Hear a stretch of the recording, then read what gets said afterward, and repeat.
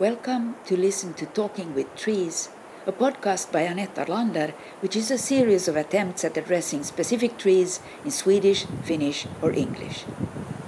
This is a freestanding sequel to the project Meetings with Remarkable and Unremarkable Trees. This episode is part of Pondering with a Pine, a series of conversations recorded with a pine tree in Kaivopuisto Park in Helsinki.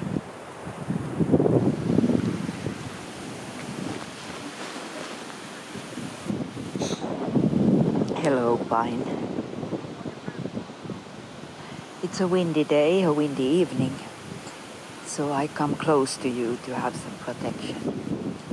I'm so happy to see you well and with all your branches intact, because there has been heavy rains and storms while I was away.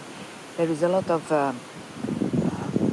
road works in the park because the water has been flowing down and destroying the roads or the paths. All the soil has been removed by the water and so on. Today is the last day of August, and it's officially the end of summer or the beginning of autumn tomorrow, and it really feels like autumn. I was spending most of August in Mazzano Romano, in a small village northeast from Rome, in Treia Valley. Treia is a river. Very, very, very beautiful forest, but not so many pine trees, really. I met one pine there, but all the famous Italian stone pines, Pinus Pigna, they were growing elsewhere, not in the valley. But I came already a few days ago, and I've spent yesterday and today on Harakka, working with completely different things, not pine trees at all.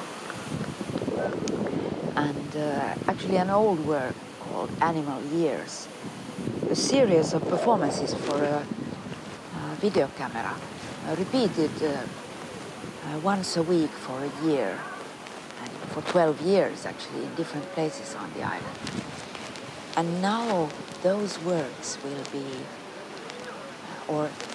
one example from each year, will be displayed as part of the group exhibition, The Artist's Island, which is opening tomorrow and will be open for all of September. So yesterday, and especially today, I have fastened now small, square pieces of aluminium with QR codes printed on them. And those QR codes lead to websites with the videos, so you can find those QR codes on location where those videos were shot. And of course, some of them were shot more than 10 years ago, almost 20 years ago. Wow. So. Although parts of the landscape on Harakka have not changed that much because it's a protected area, some parts have changed a lot. And of course the video technology has changed. So they really feel like historical works, the oldest ones. And also in Mazzano, although I was supposed to be working on a book called Talking with Trees, I was actually spending most of my time editing old texts related to those animal years as well. So a manuscript that I now sent in for peer review, which is called Animal Years Revisited, How to Do Things with Artistic Research. That's a working title. So you can understand, I'm so happy to be here with you because this is sort of what I'm supposed to be doing now, instead of focusing on those old works. So even though I'm very happy for the opportunity to somehow if not create a permanent work, but a work that would remain there on the island, at least for a few years, if the signs will stay.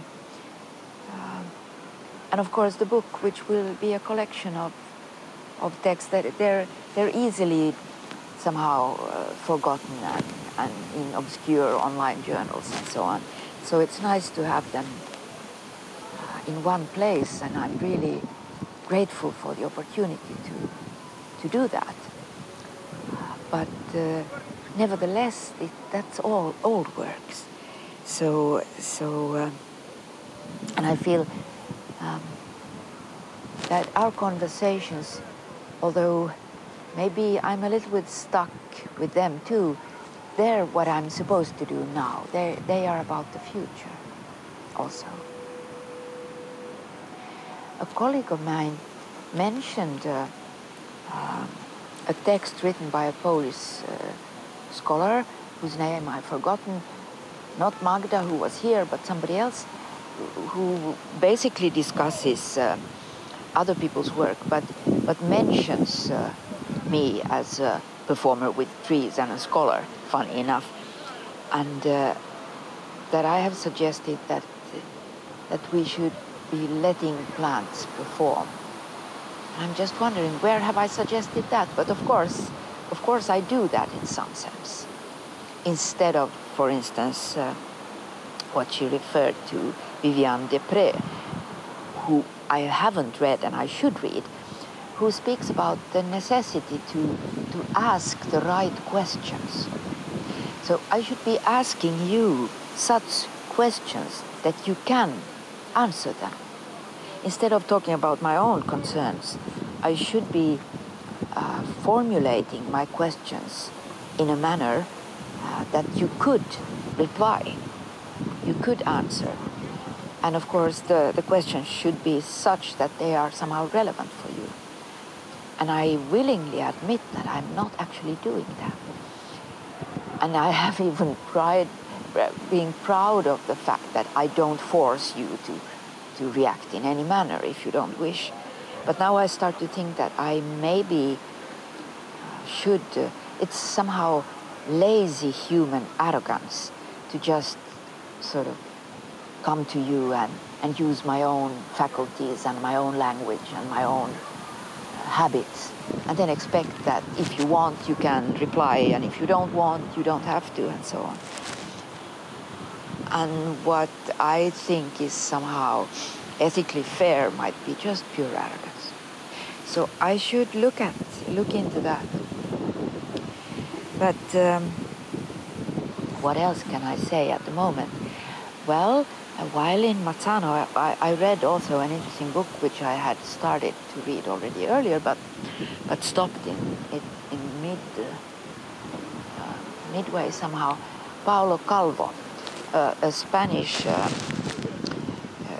cognitive scientist and philosopher who is examining or investigating plant intelligence, and exactly as sort of in order to understand not plants only, but to understand intelligence and how we should understand somehow how we could understand intelligence in a less anthropocentric and human-centered and biased, narrow way type. Why would intelligence and brain be somehow necessarily linked and so on?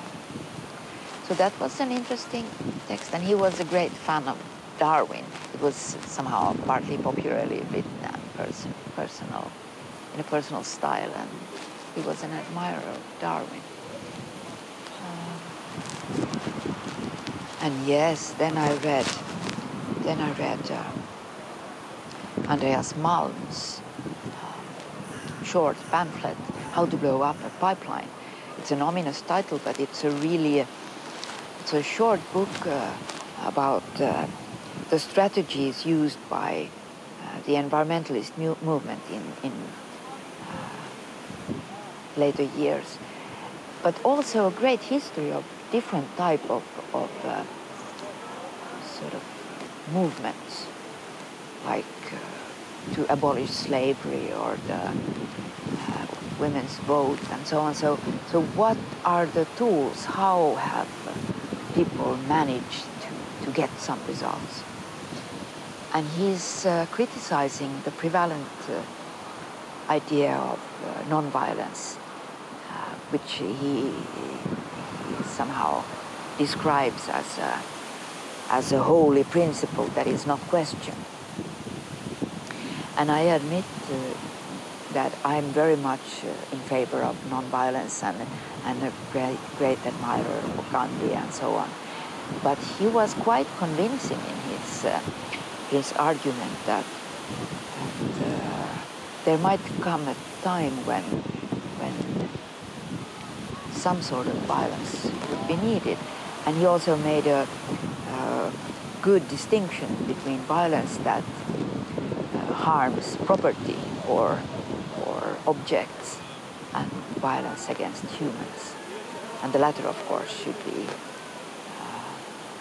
avoided in the utmost. And of course, other living beings too. So I think if we he distinguishes between terrorism and vandalism. So destroying property or the sort of he told about his youth experiences with putting the air out from the tires of soup cars, which are really burning more fossil fuels than any others. And the difference between that and terrorism, which is about killing and harming innocent people, bystanders, instigating terror in that sense. He had also the argument that often there is needed sort of a radical side to a movement, so that the more peaceful side of the movement can be taken seriously in negotiations, type that Martin Luther King needed Malcolm X. The Black Panthers were needed for people to listen to his peaceful dream. Well, the climate movement is not the same as human rights, but they're of course interlinked, because more and more people realize that climate change causes suffering exactly to those people who already suffer, who already are in precarious positions. Well, a boat in mist. Is there a mist? I don't know. But a wake-up call for me to stop babbling again. I'm happy to be with you, and I'll come back again in a few weeks, and I hope that there will not be too heavy storms. I know you're strong and you have roots that go really deep, and you're doing fine. But anyway, so I wish you all the best, and thank you for listening to me again, and take care.